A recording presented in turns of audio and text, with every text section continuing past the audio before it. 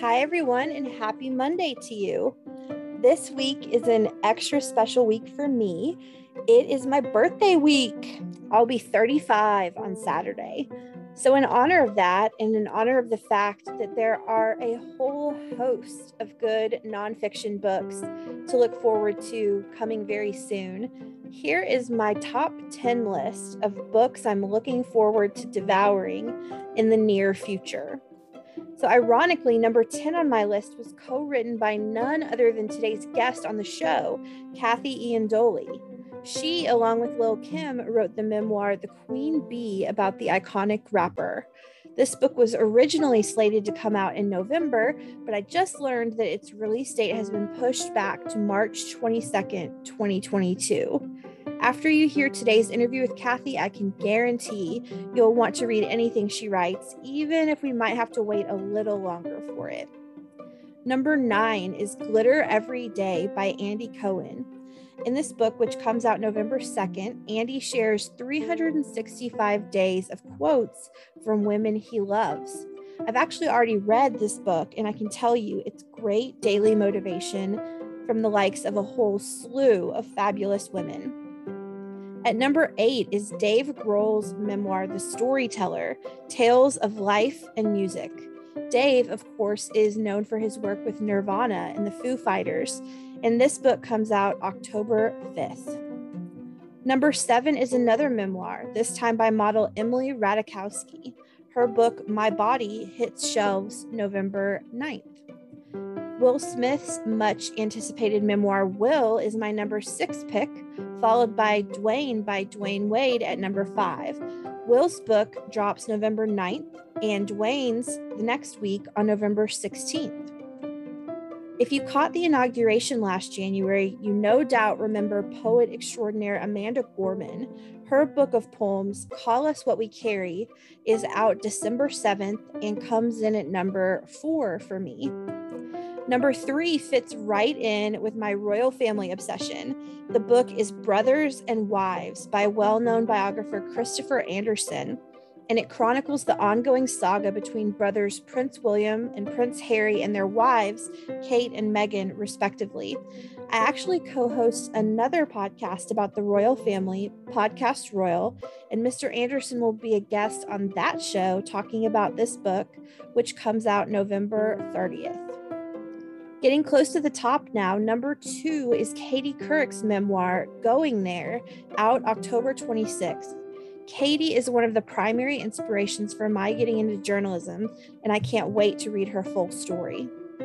And finally, the number 1 book I am looking forward to is none other than Dr. Brené Brown's latest, Atlas of the Heart, out November 30th. I have devoured every book by Brené Brown, and I know this will be no exception. I have a couple of other recommendations of books out now to share with you that I have read and loved. The raw, vulnerable memoir, You Got Anything Stronger by Gabrielle Union, and the fascinating Travels with George by Nathaniel Philbrick, both of which were just released last week on September 14th. So now I'm thrilled to introduce you to Kathy Iandoli, a longtime music journalist and author of the Can't Put It Down Baby Girl, better known as Aaliyah, a book about not only a supremely talented woman, but also, from all accounts, a beautiful soul taken far too soon at age 22, 20 years ago in a plane crash. Take a listen to our conversation. We have so much to talk about today. Welcome to the show, Kathy. Thanks for having me. So, Kathy, my mouth was hanging open so often during the reading of this bombshell of a book. It's so good. I don't even know where to begin. So, seeing as though we are upon the 20-year anniversary this month of Aaliyah's passing, I know you recount it in the book, but tell me where you were when you found out that she had died at the age of 22 in a plane crash in the Bahamas, August 25th, 2001. So it was pretty late at night when I found out. I was in a diner parking lot, the Six Brothers Diner in Little Falls, New Jersey. um, and I was in the parking lot and I just finished dinner with one of my friends. And I was walking to my car and he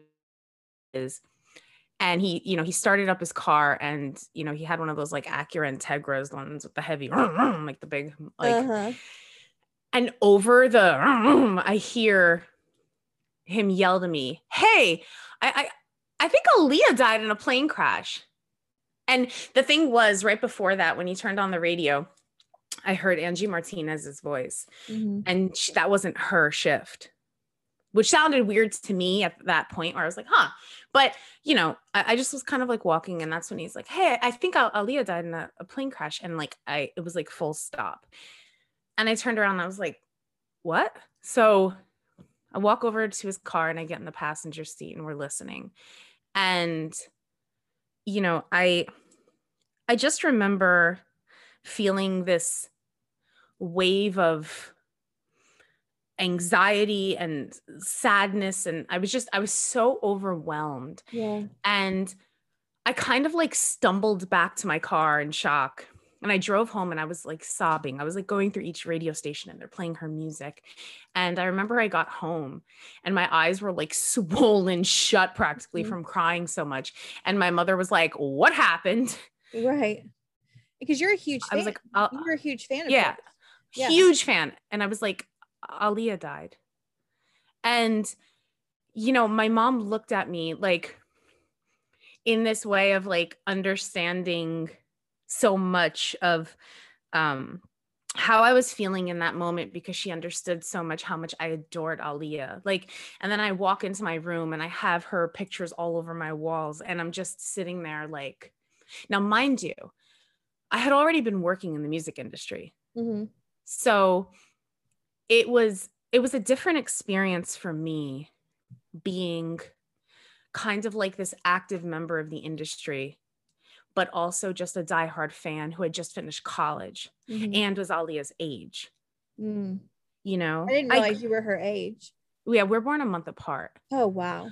So that's a whole other level of like realizing your mortality. Yeah. And I mentioned in the book, I was like, I graduated college. My life was just beginning and hers had ended. And, it was awful because I grew up with her. I saw the Back and Forth video when it premiered on MTV in 94. And 2 years later, I started working at a record store. And one of the first CDs I bought with my discount was One in a Million. Wow.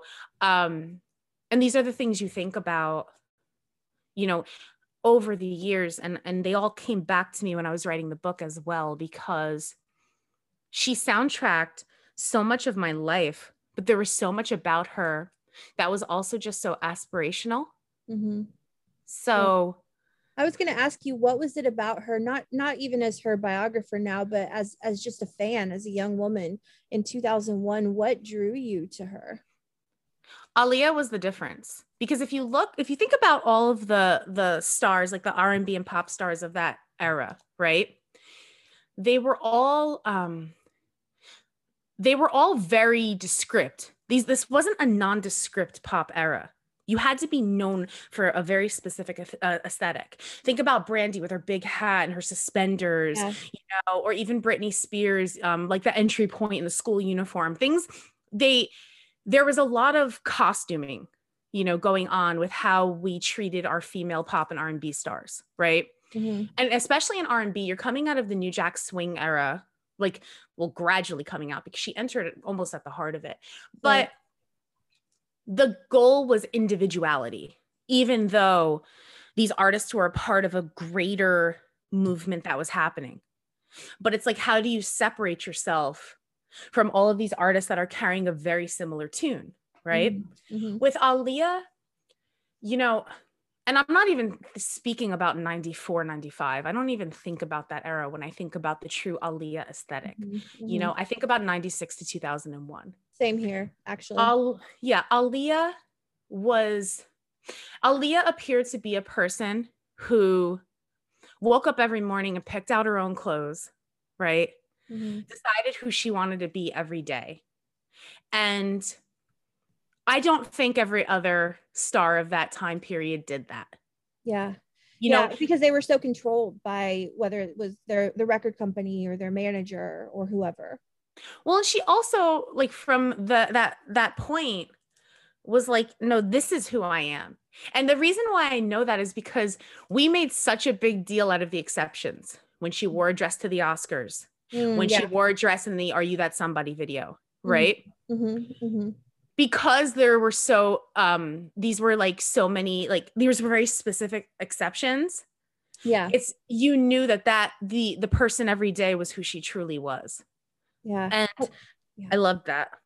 I want to tell you my finding out story. So I was almost 15. I was, my birthday's in September. It's actually September 25th. So 1 month exactly from being 15.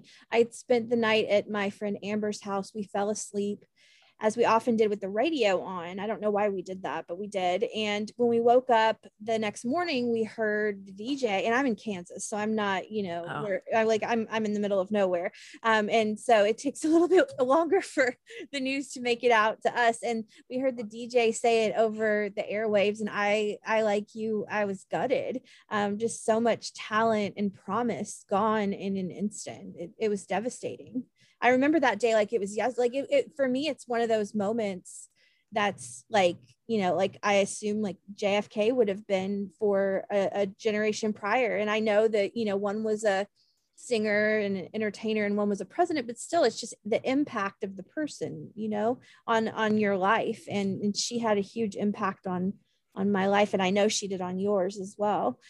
So, okay, without giving away all of the book's juicy secrets, I want to talk about this off the top. So maybe one of the biggest jaw-dropping moments that I had while reading this book was that someone had given Aaliyah a pill. And I want to clarify this in no uncertain terms. We don't know if it was Advil or something stronger. You do not say what type of pill it is. I just want to underscore that.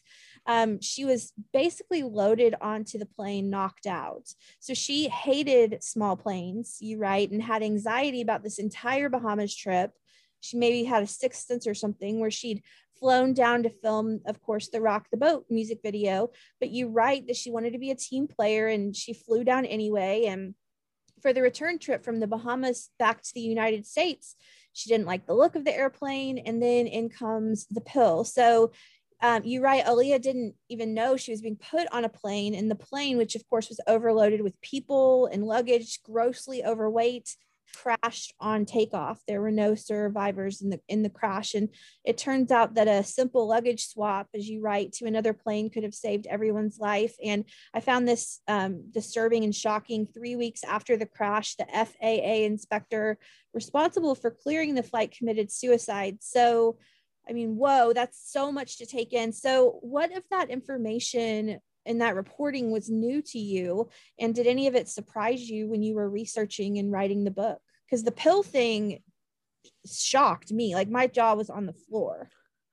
Yeah, I mean, there were the pieces of the story that we were fed in 2001 were dramatically different from what I had learned in putting it all together and speaking with people who were actually in the Bahamas at the time, coupled with what had happened in the years that unfolded, that followed. So a few things, I definitely don't say in this book that it was a sleeping pill. I don't specify the type of pill. I also don't specify that she was completely knocked out. Rather, she had taken a nap and was kind of escorted on the plane, unaware of what was going on. Yeah. Now, I'll present a couple different sides to this. Could have been an Advil. She had a terrible headache. She had taken a nap and somebody kind of woke her rather quickly and said, hey, this is going to have to happen. Come on. And kind of, pulled her on the plane. Or it was in fact a sleeping pill. We don't know that though. We don't know that though. And or it was a piece of lint. I don't know regardless of what went into her hands and what was taken with the cup of water that my witness handed her. The reality is she did not want to get on the plane. Now, In 2001, we were told Aaliyah really wanted to get home. She wanted to see Damon Dash. She was in a rush. She had some things to do. She had to film for MTV soon. She was having a busy week ahead of her, and she demanded. Okay. I was angry when I learned about that back in 2001. Yeah. In my head and in my heart, I was like, I don't understand how someone who very actively hated flying and looked at this tiny plane. I couldn't wrap my head around her saying, this is perfect, let's go. That just never sat right with me. So when they explained in all of this like coverage how adamant she was about boarding the flight, it really upset me. So to learn that she didn't want to get on the plane, that's an entirely different thing to unpack. The other thing is this: that plane had a weight limit that didn't factor in a full tank of gas. Okay. That didn't factor in any passenger having an ounce of luggage. And the cargo that was placed upon that plane to take off that day on August 25th, when that cargo arrived in the Bahamas, it required 2 flights with no passengers to carry it. That's how heavy the cargo was. And they packed all of it onto that plane, in addition to an entire team of people. So what I learned in those reports, that the median weight of every person in order to survive was roughly 70 pounds. And one of them, her bodyguard, was over 300 pounds. Over 300 pounds. Exactly.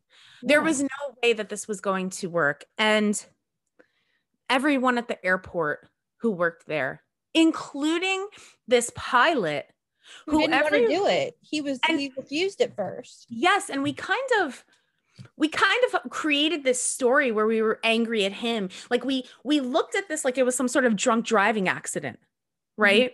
Because everybody talks about the toxicology report about what was in his system from partying the night before. But I'm learning now that even this man did not want to fly this plane. Now, like adamantly so, did not fly it's his life too. He died too. He did. And the other thing is, he's not on the license for the plane. Okay. He wasn't even certified to fly. The person who owned the airline or the plane, plane company, I guess. Those planes are so small. I don't want to equate them with like Delta or JetBlue. Whoever chartered it. So the address of the company pointed back to his house. Then there was another airline that claims to have been called and canceled. And then another one replaced it. And that airline's address was also his house. And the attorney that he retained to defend him in this case is an attorney who is known to cover up plane crashes. Oh, wow. So there's a lot of dirtiness around the situation. And I will say this. Everyone has asked me, do you think she was murdered?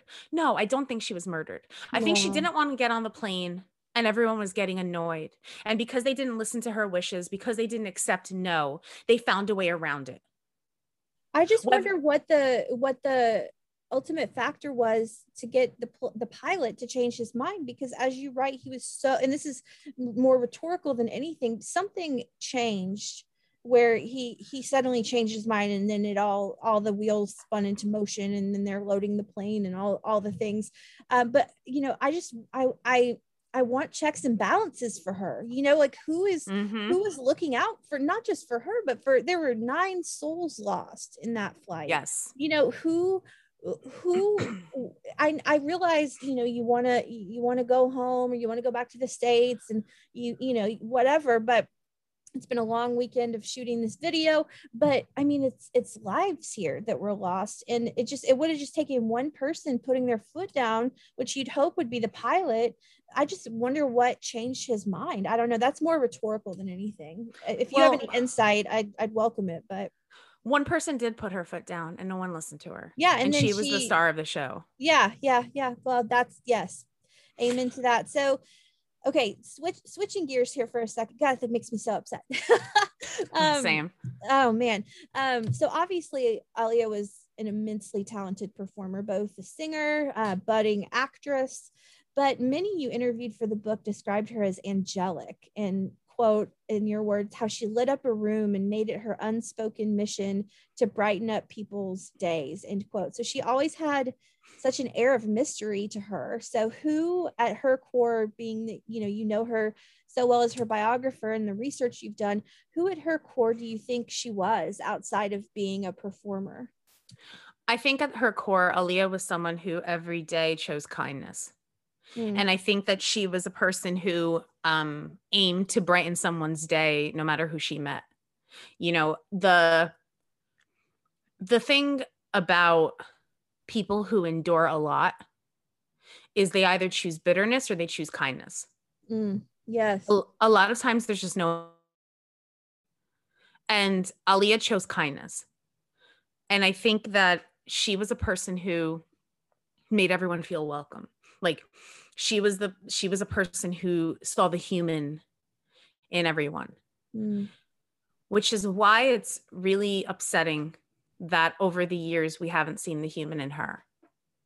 Yeah, she's like some mythical demigod figure now, Absolutely. But she was, like we were talking offline, she's a human being, She's a human being. She's with someone's flaws, daughter. Yes, all of it. Flaws, well-rounded, like all of us. And we were talking offline as well about that 106 in Park interview, her last interview before she went down to the Bahamas. And you talk about kindness. Remember, I mean, I know you've seen this a million times. Remember when the guy wins the car? Yes. And he's so nervous because he's like, oh my gosh, I'm standing right next to Aaliyah. Like, this is like, he's just probably like, what? I just want a car. And this is like the most beautiful woman in the world standing next to me. And she is so kind to this guy who, she doesn't know this guy. I mean, it's just like such, like, you can't fake that, You can't. She's genuinely kind and good from the inside out. I would encourage anybody listening to go watch that clip. It's like 5 minutes long, and you just see her humanity in that video. I think more than you ever could on a beautiful music video shoot. Absolutely. So it seemed impossible to not fall in love with her. Jay-Z did, Timbaland did, Damon Dash did. She was so happy, and that gives me a peace and comfort to know that she really was happy in the weeks leading up to her death. She was deeply in love with Damon Dash, but another man fell in love with her and she became his victim. And that, of course, is R. Kelly, who is the kind of proverbial elephant in the room of the book, which you addressed head on, saying that you can't not talk about this because it was a part of her life and she was a victim. So talk to us, if you will, about what you learned about their relationship. You call Aaliyah, for example, a survivor of R. Kelly's. Yeah. Initially, I sold the book specifying that I was only going to focus on 96 to 2001. Because I didn't want to get a book deal based upon R. Kelly. Right. And a lot of my interviews for selling the book said, we can make this big if you talk about R. Kelly, like this. And I didn't want to line my pockets in telling Aaliyah's story. I would have done this for free. So I made it a point to, even if it was a temporary emotion, say that I didn't want to talk about this. And I meant that in that moment, right? And then I saw the second part of Surviving R. Kelly, where Damon Dash talks about the whole situation and calls it what it really is. It was abuse in its 100%. She was rawest form. Yeah. Yes. And it hit me at that point where I said, by not discussing this, we're once again protecting R. Kelly and not Aaliyah. Oh, yes, true. So I had made that decision to talk about it, and then the idea of Aaliyah passing, she didn't survive. It was a plane crash. It wasn't an illness. It wasn't, self-inflicted. She never was given the title of a survivor because she didn't survive one traumatic event. But guess what? She survived another. Wow. And we have to acknowledge it, but we also have to honor it.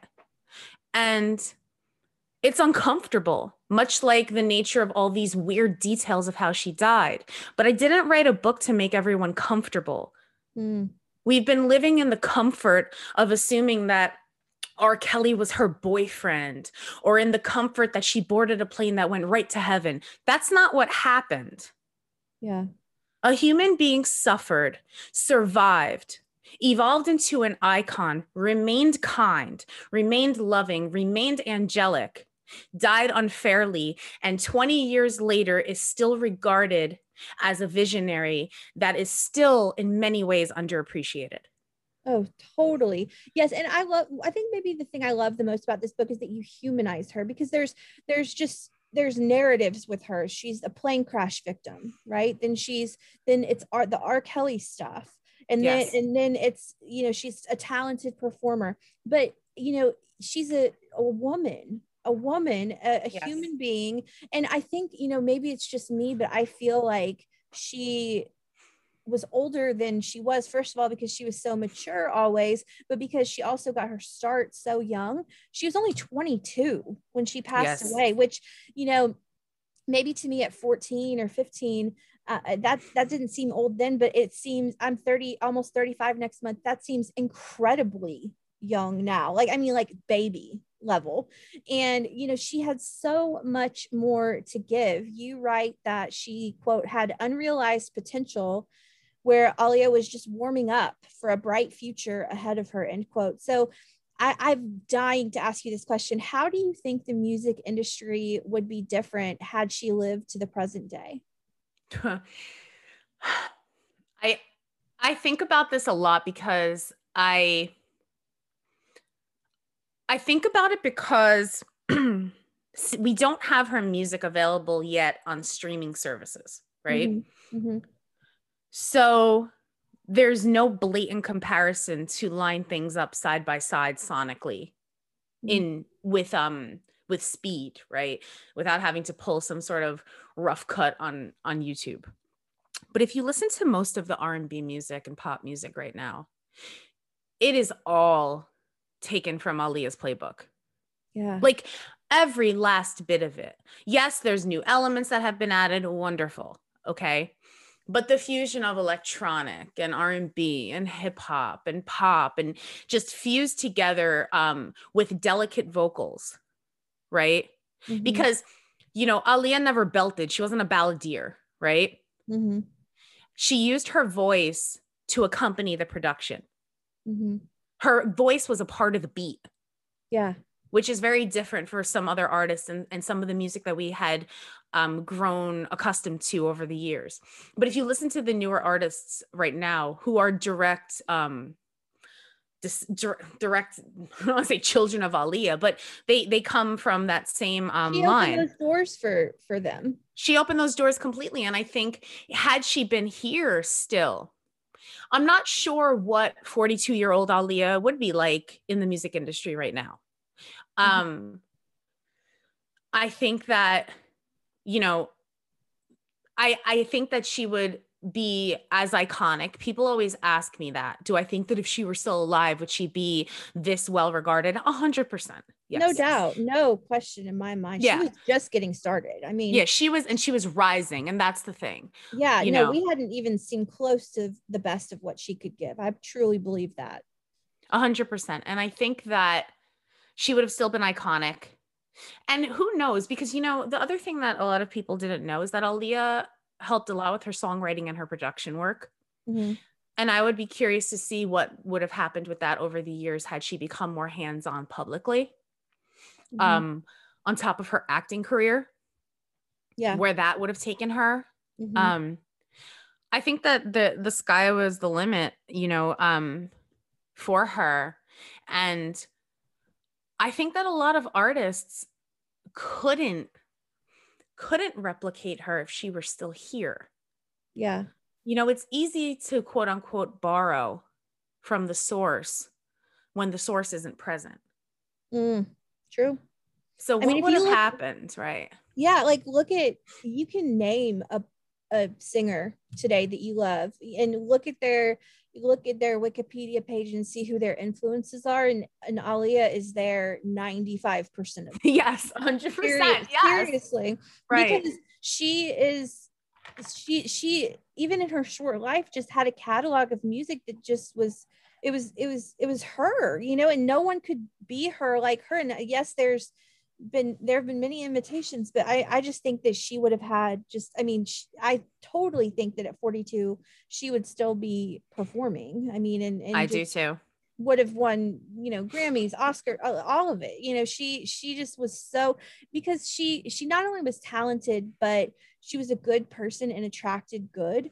And I just, this just kind of breaks my heart. And I know that you say in your acknowledgments that this book is a love letter to Aaliyah, which I appreciated, because it feels it's very well reported, and you know, you do your job, but it's also clear that you are a fan and you love her. And so what, you know, not just teenage or 20 something you when she passed, but now at 42, what has she meant to your life? Oh. Um, I, you know, I'm looking right now at a picture of her on my Mm-hmm. wall. Mm-hmm. And I don't want to move my laptop because you know, I don't want to mess up the sound of this. Yeah. But I'm looking at this picture of her, and Aaliyah's always been on my mental vision board, right? And I keep her in mind at all times because I always try to choose kindness. Sometimes it doesn't work when you're on the internet and you have like 15-year-old trolls who are really trying to like work your nerves, especially with misinformation and having not even read the book. On days like this, you know, Yeah. you have to remember to choose kindness. Everyone's hurting in their own way because she's gone.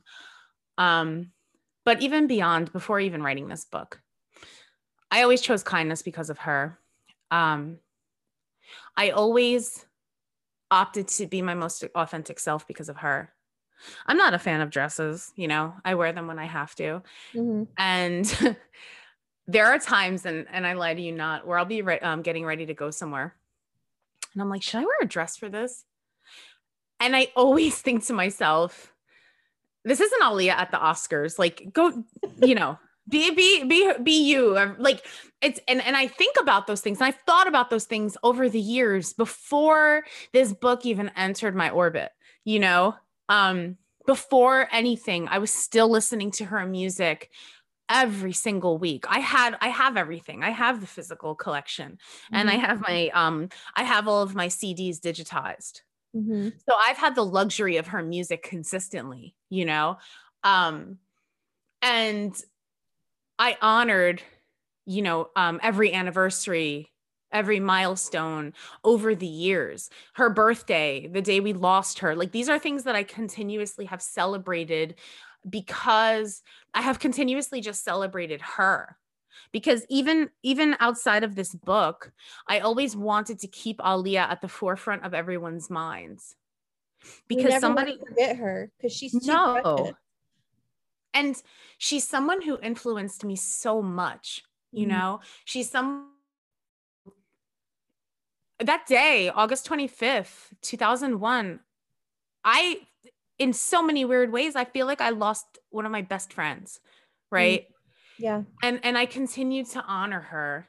And, you know, I just I felt like with this book, you know, I was coming off God Save the Queens, you know, my book on the history of women in hip hop, Mm-hmm. where I honored all of the women in hip hop for 40 plus years.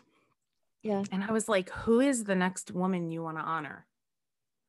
And that, when I was thinking about the next book, And here um, she is. and here she is. So 20 years, it just in the blink of an eye, I feel like has passed. Um, what do you think her lasting legacy is, Kathy? Huh. Good question. Well, on the positive side, I think that her lasting legacy is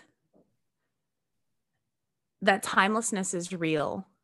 Mm. It's not always achieved, but she made it tangible. Wow. On the other side, after people read this book, I hope that her lasting legacy is to protect women, especially Black women, to listen to women, especially Black women, and to understand that calling you strong isn't always a compliment if you don't back it up with support for the person. Wow. So it's twofold. Gosh, that's so deep. Thank you so much, Kathy, for joining me here today. It's such a great book about such a remarkable woman who has gone far, far too soon, 20 years ago. Unbelievable. Thank you for being here today. Thanks, Rachel. Such a powerful conversation. Thank you, Kathy. Next week, we'll return with Gary Ginsberg, author of First Friends, the powerful, unsung, and unelected people who shaped our presidents. We'll see you next Monday, and until then, have a great week.